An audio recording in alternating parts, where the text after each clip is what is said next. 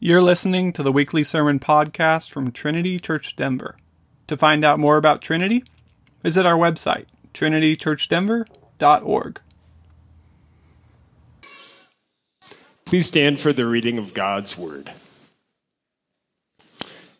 When I'm done reading, I'll say, "This is the word of the Lord." Please respond by saying, "Thanks be to God." We'll start today with our New Testament reading, Revelation chapter 11. We'll be reading verses 15 through 19. Revelation 11. Then the seventh angel blew his trumpet, and there were loud voices in heaven saying, "The kingdom of the world has become the kingdom of our Lord and of his Christ, and he shall reign forever and ever." The 24 elders who sit on their thrones before God fell on their faces and worshipped God, saying, "We give thanks to you, Lord God Almighty, who is and who was, for you have taken your great power and begun to reign.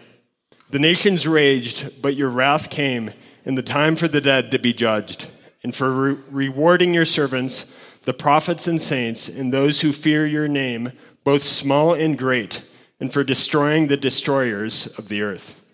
Then God's temple in heaven was opened, and the ark of his covenant was seen within his temple.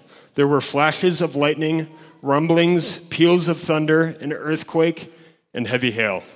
This is the word of the Lord. Now if you'd turn with me to 1 Samuel chapter 12. And we'll be reading verses 19 through 25. 1 Samuel chapter 12. And all the people said to Samuel, "Pray for your servants to the Lord your God, that we may not die. For we have added to all our sins this evil, to ask for ourselves a king." And Samuel said to the people, "Do not be afraid. You have done all this evil, yet do not turn aside from following the Lord, but serve the Lord with all your heart.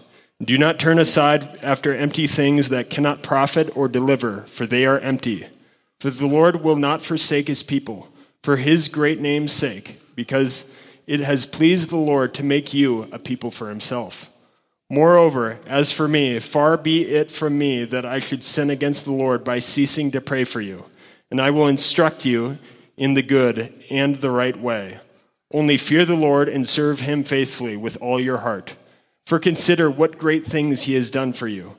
But if you still do wickedly, you shall be swept away, both you and your king." This is the word of the Lord. Let's pray. So, Father, we ask now that you would take up your word, born by your Spirit, cause us to hear it, to believe it, to obey it. And God, may we find your words precious and beautiful and good. May they instruct us on what faithfulness to you looks like. May they instruct us on just what faith in you looks like. In your name we pray. Amen.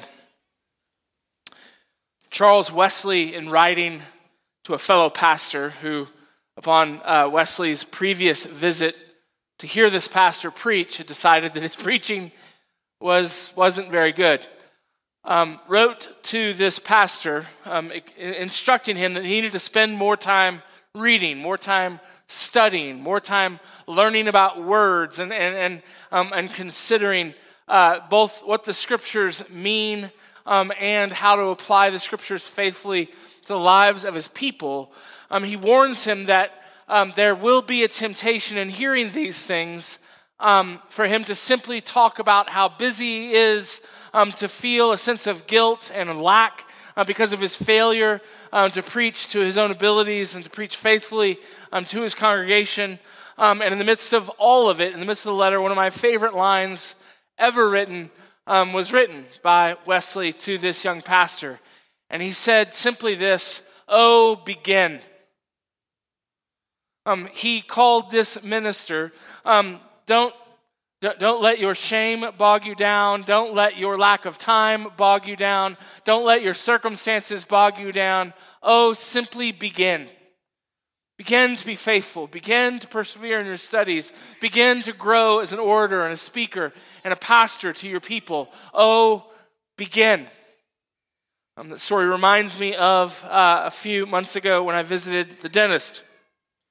If you are a dentist, apologize for what I'm about to say. I don't like dentists. Close to saying I hate them. Like as a class of person. You go there, they tell you how bad your teeth are, implying how bad you are. They always cause pain. They do the things they've told you not to do, like don't put sharp metal objects in your mouth. Immediately they put sharp metal objects in your mouth. Sometimes they put stuff in your mouth to make you gag. I think just for their own giggles. I don't like dentists. And so sometimes, particularly when certain circumstances prevent me from going to the dentist, like, I don't know, worldwide pandemic, and just life, and just any excuse I need to come up with not to go see the dentist, sometimes it be a little bit of time. I'm not going to get that vulnerable with you, but a little bit of time between dental visits. Not seeing the normal checkups. And a few months ago, went to see a dentist. Very nice dentist.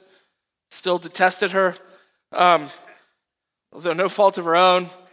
She went, we were talking about there at the beginning of the appointment, as they all do, trying to heap shame on your patients, asking when was the last time you went to the dentist.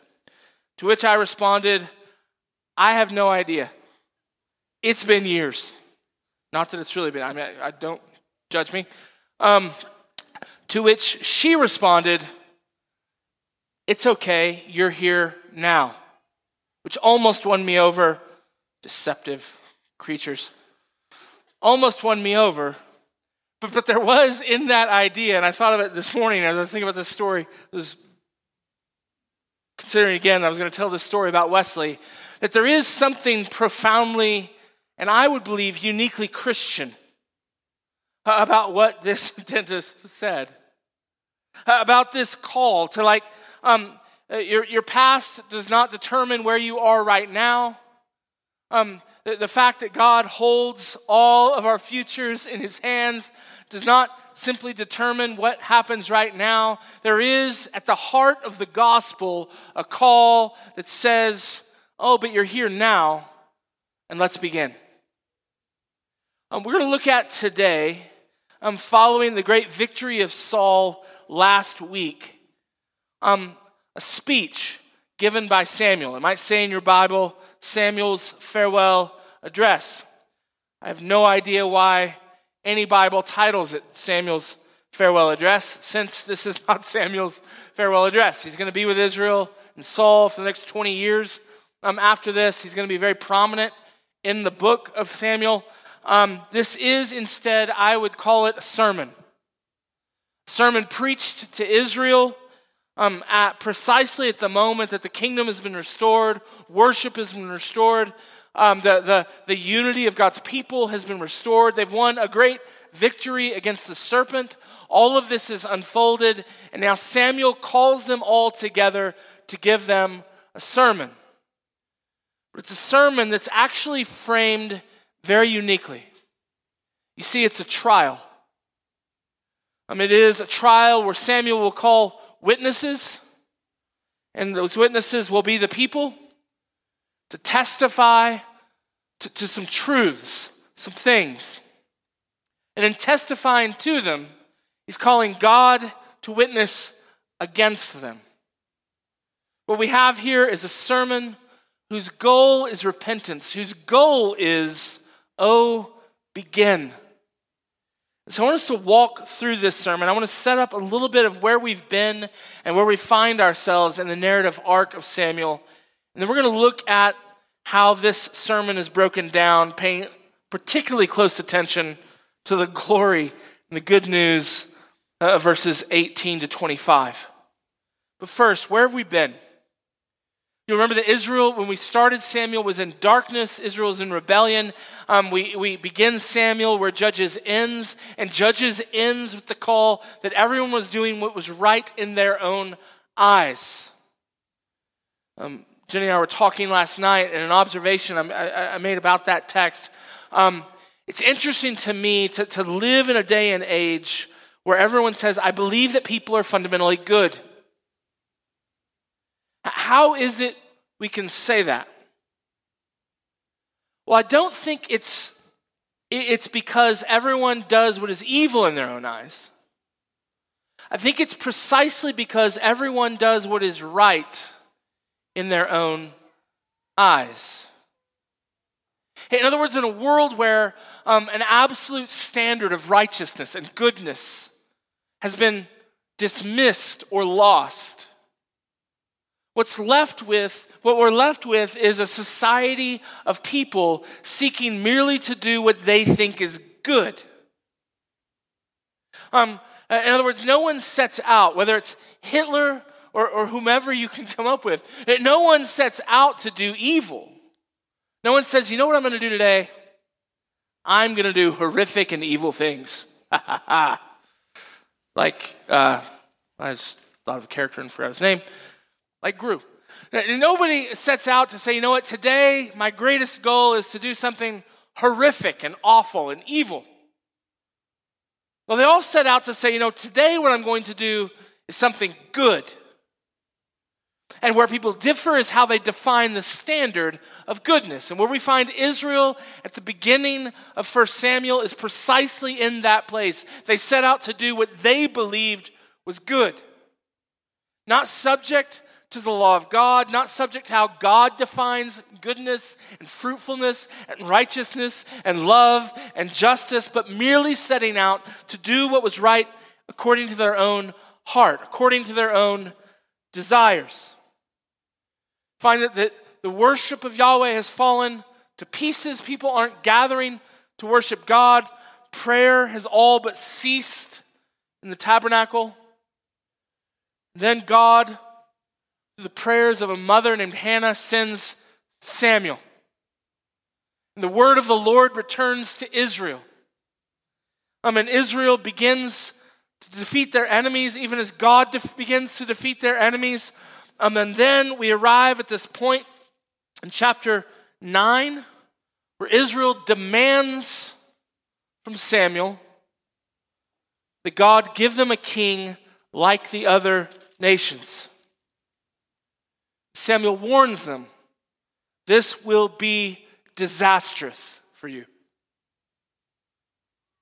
This king will oppress you. This king will be a tyrant. This king will tax you. This king will take you as his slaves. This king will mislead you. This king will misguide you. This king will not lead you in faithfulness to God, and Israel would have none of it. They said, no, give us a king like the other nations. So Samuel is led to Saul. The selection of Saul to be king is confirmed by God, confirmed by Samuel, confirmed by Lot with the people. Where were we last week? Saul, Samuel, the people of Israel go to war with Nahash, the serpent. In the face of this dragon, this serpent, this king, God gives them a victory over this king. And we ended last week, the people coming together after that conquering of the serpent, establishing Saul as king, worshiping before the Lord, and the people being filled with joy. So what happens now in chapter 12? Samuel stands up in the midst of all of this joy, all of this good news, all of this situation, and he preaches to them. And he preaches them to a sermon about where they actually are, where they stand now. The sermon can be broken down into 3 points. It's a 3-point sermon. Maybe in Hebrew there's some sort of alliteration. It didn't look. But, 3-point sermon. First, calls the people to testify to his own faithfulness as their judge. Did I oppress you? Did I take things from you? Did I subvert justice by taking a bribe? In other words, was the cause of you asking for a king like the other nations, was the cause of you doing this great evil, was it my own faithfulness, my corruptness, my injustice, my oppression or tyranny of you as a people, as your judge sent by God? Please notice what the people say. Verse 4, they said, you have not defrauded us or oppressed us or taken anything from any man's hand. And he said to them, the Lord is witness against you, and his anointed, King Saul, is witness this day that you have not found anything in my hand. And they said, he is witness. So it begins by stating, you have chosen something evil that's now been established, a king like the other nations. Did you do this evil? Are you in this situation because I was evil? Are you in the circumstances that you've chosen for yourself in this moment? Was that caused by me? Was that caused by my defrauding you or my unfaithfulness? Were you faced with my authority sent by God? Did you believe? Was your experience, was I actually violating God's law, bribing you, oppressing you, subverting justice, such that you were forced into these circumstances that you chose because you had to get away from tyrant Samuel? People's answer is no. You never defrauded us. You didn't oppress us. You didn't take bribes. You didn't steal from us. None of that's true. You didn't take anything from us. You were a just judge. Then Samuel turns and says, the Lord is my witness. And he then gives a testimony to God's faithfulness through the ages by, in the face of Israel in trouble, of Israel being oppressed or threatened by external enemies.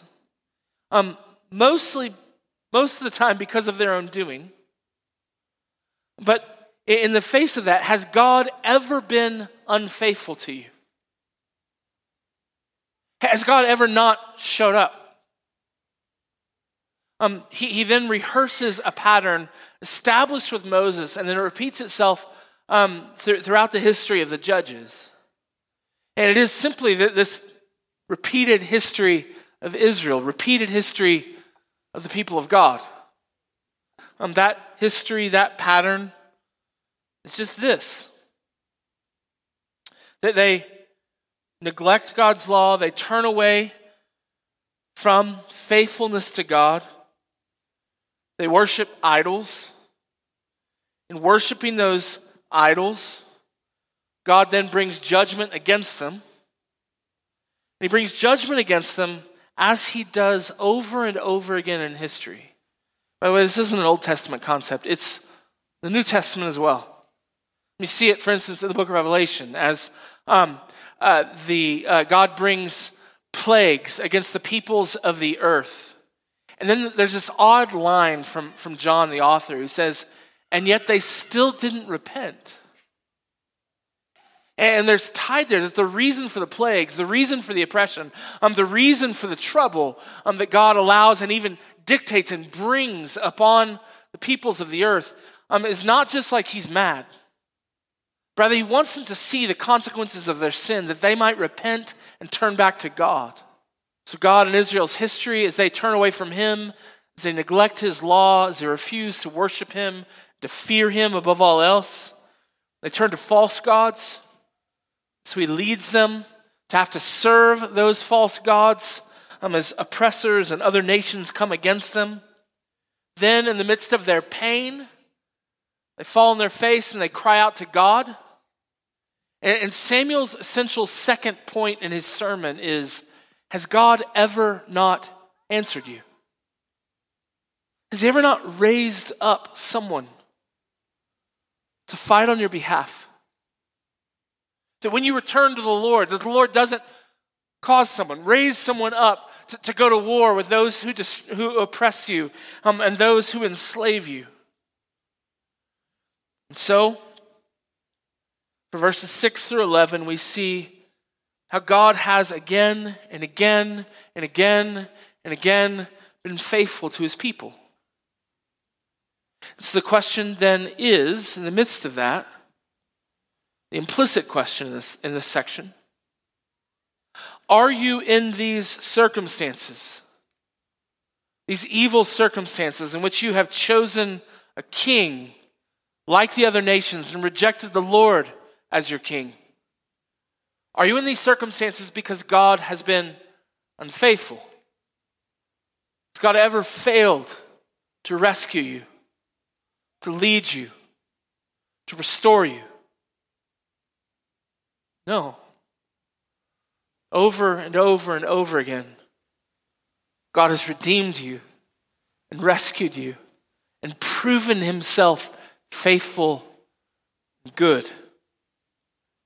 So in verses 12 and 13, he describes the rebellion, and we get here an added detail kind of fueling their motive for why they wanted a king like the other nations. Look at verse 12.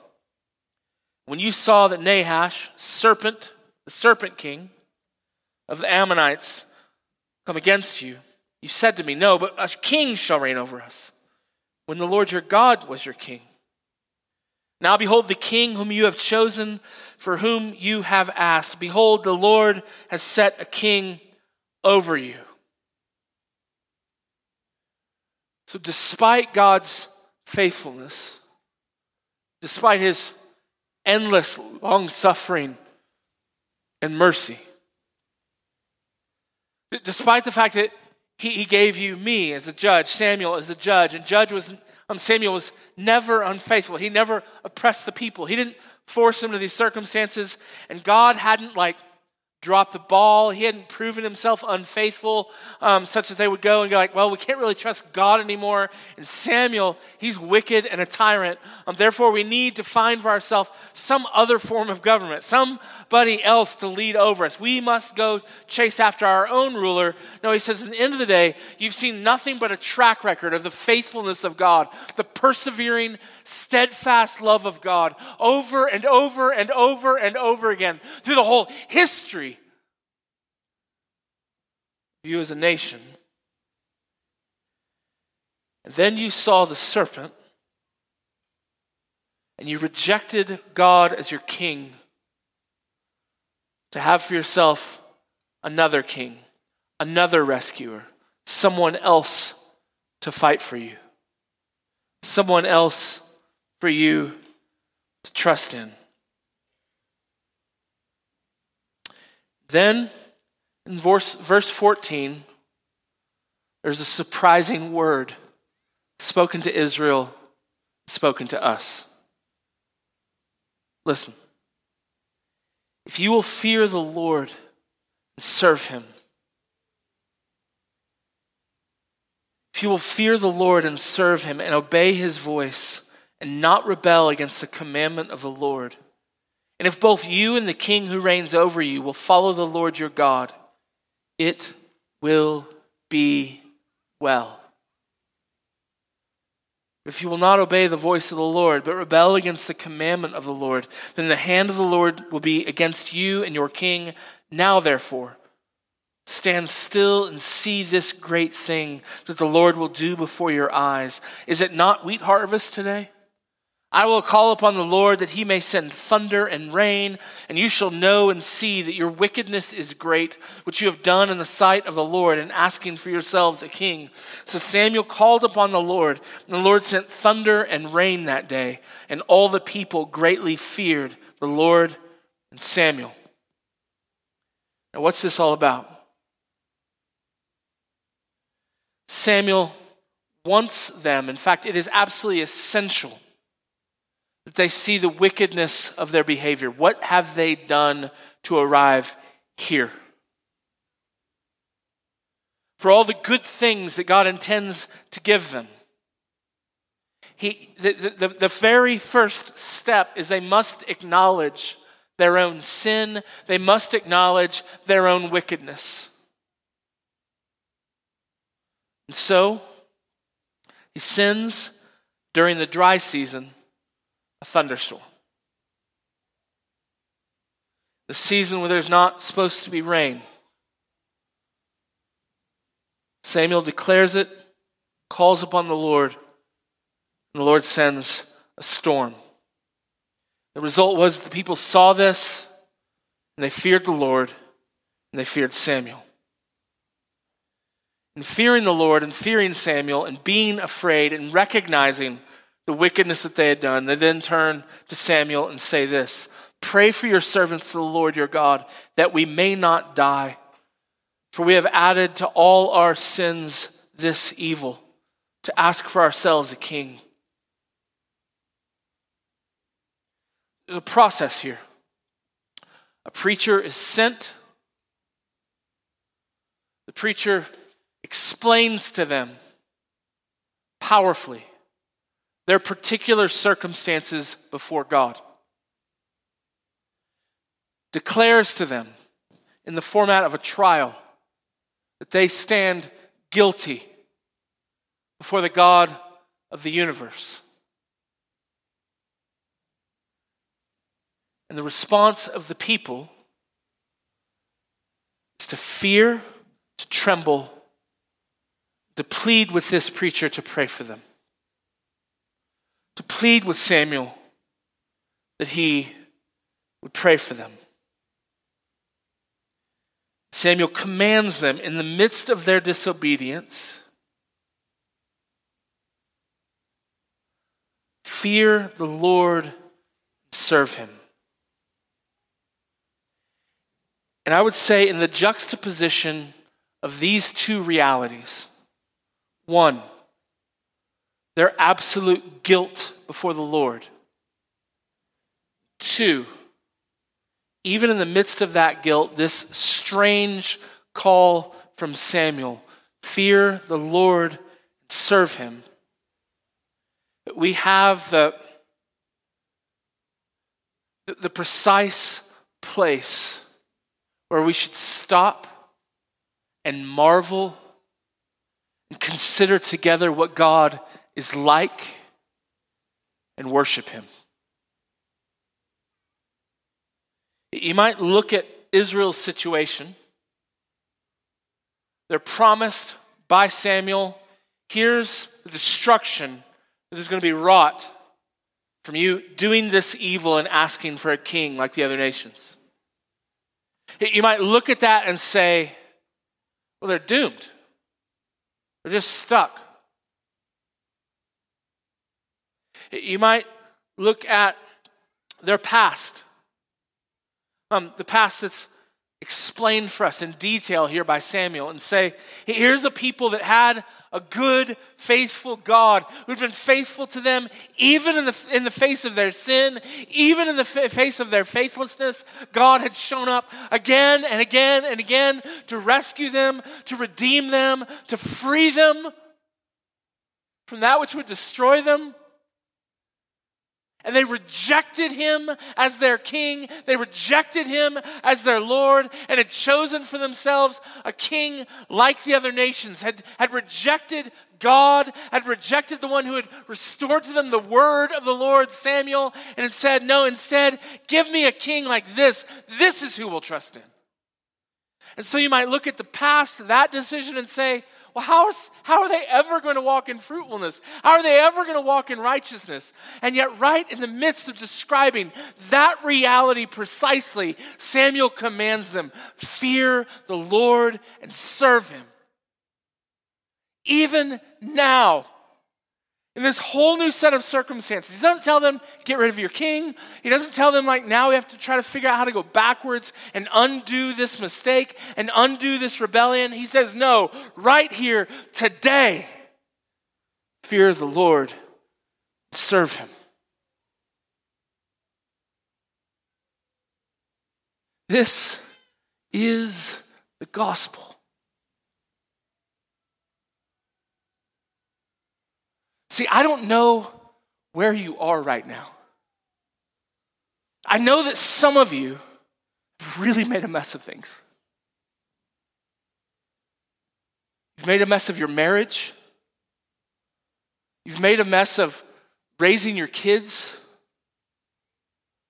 You've neglected the Lord. Maybe today you're here and I don't know you at all. And this is your first Sunday in a church in a really long time because you've spent years possibly rejecting God and kind of living however you want to live. And you came here maybe because we have bagels.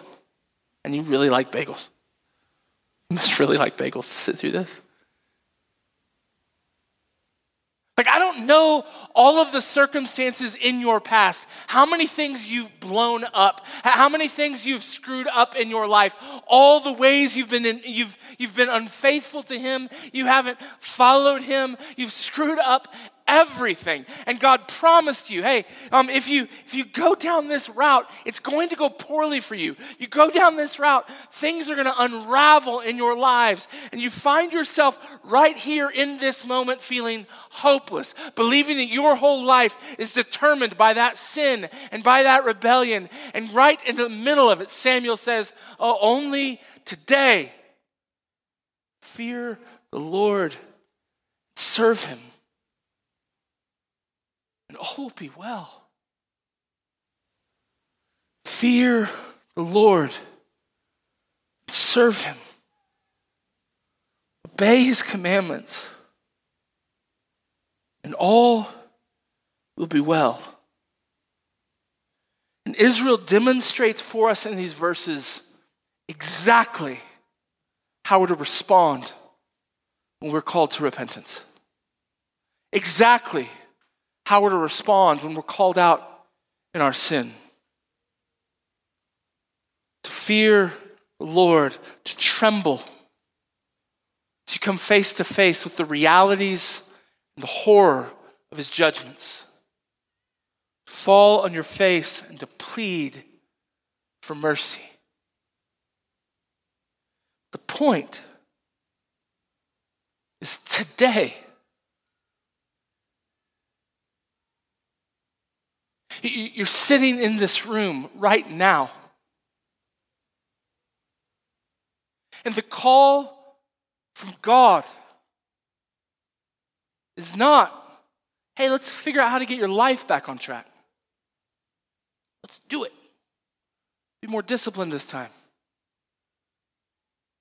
The call from God is not, and you screwed things up so badly,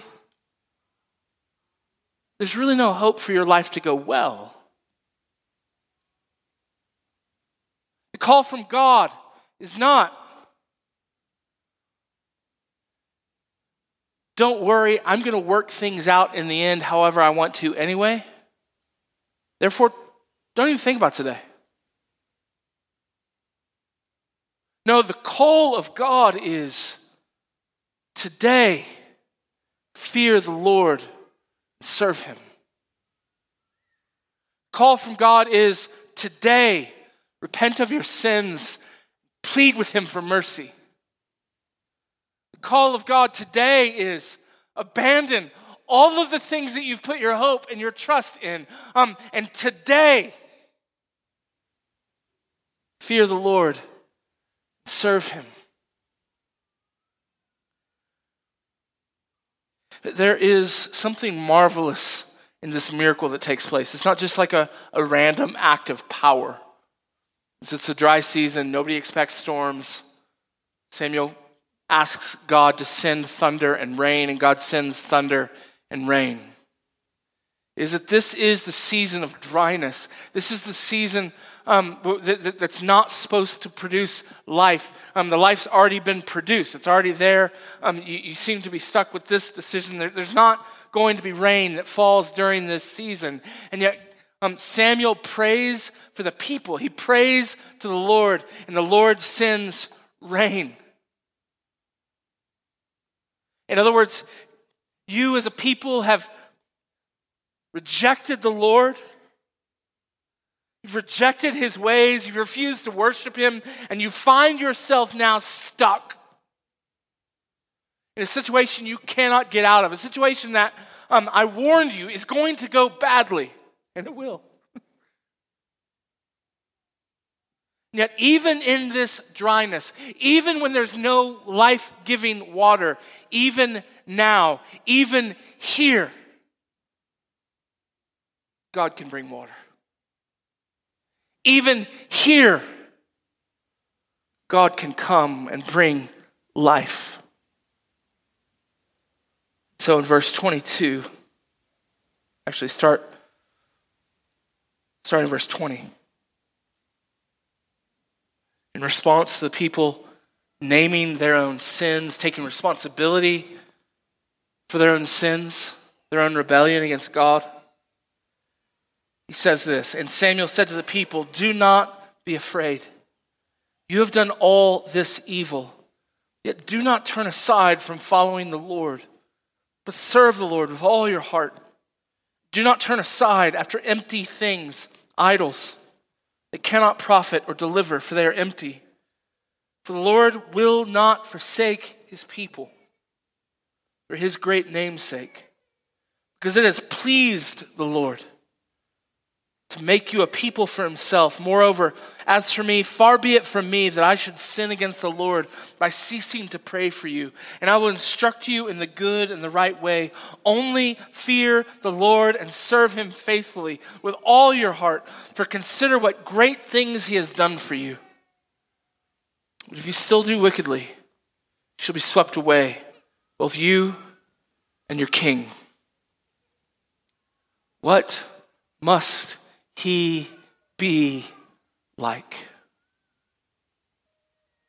He is gracious and merciful, slow to anger, and abounding in steadfast love. If you've walked into this room having made decades of wicked decisions to rebel against the God who made you and owns you, if you walk into this room preceded by decades of hatred for him and rebellion against him, what kind of God must he be that he says to you even now, fear me, serve me, follow me with all your heart? This is what's offered in the gospel. Our Father, even in the midst of a history, a wicked history of unfaithful kings, takes that history and right in the middle of it, raises up a king named Jesus, the one who was promised to come. And here in Jesus, the God who Israel rejected as their king, who the people of God rejected as their king, he comes and is established as their king forever and ever and ever. And this king dies on behalf of his people. This king bears all of your sins, every single one of them. All of those decades of rebellion, decades of doing whatever is right in your own eyes, decades of just living how you want to live, all that preceded you into this room. The glory is Jesus Christ, the King who is better than Saul, the King who is a true and better David. This King comes and he dies on the cross for your sins, and the call is to look at that cross and to fear the Lord and serve him with all of your hearts. And though your rebellion, your faithlessness, your lies, your lusts, your greed, your pride has left you barren and dry, a storm will come. Rain and the mighty blessing of God upon a people who have been cleansed by him and chosen by him, because he was pleased to set his steadfast love on you. And so the call is today, not tomorrow, and not 20 years ago when you rejected it. But today, if you hear his voice, harden not your hearts. Fall on your face, fear him, serve him with all your hearts. Let's pray in prayer for communion. So, Father, we come to this table.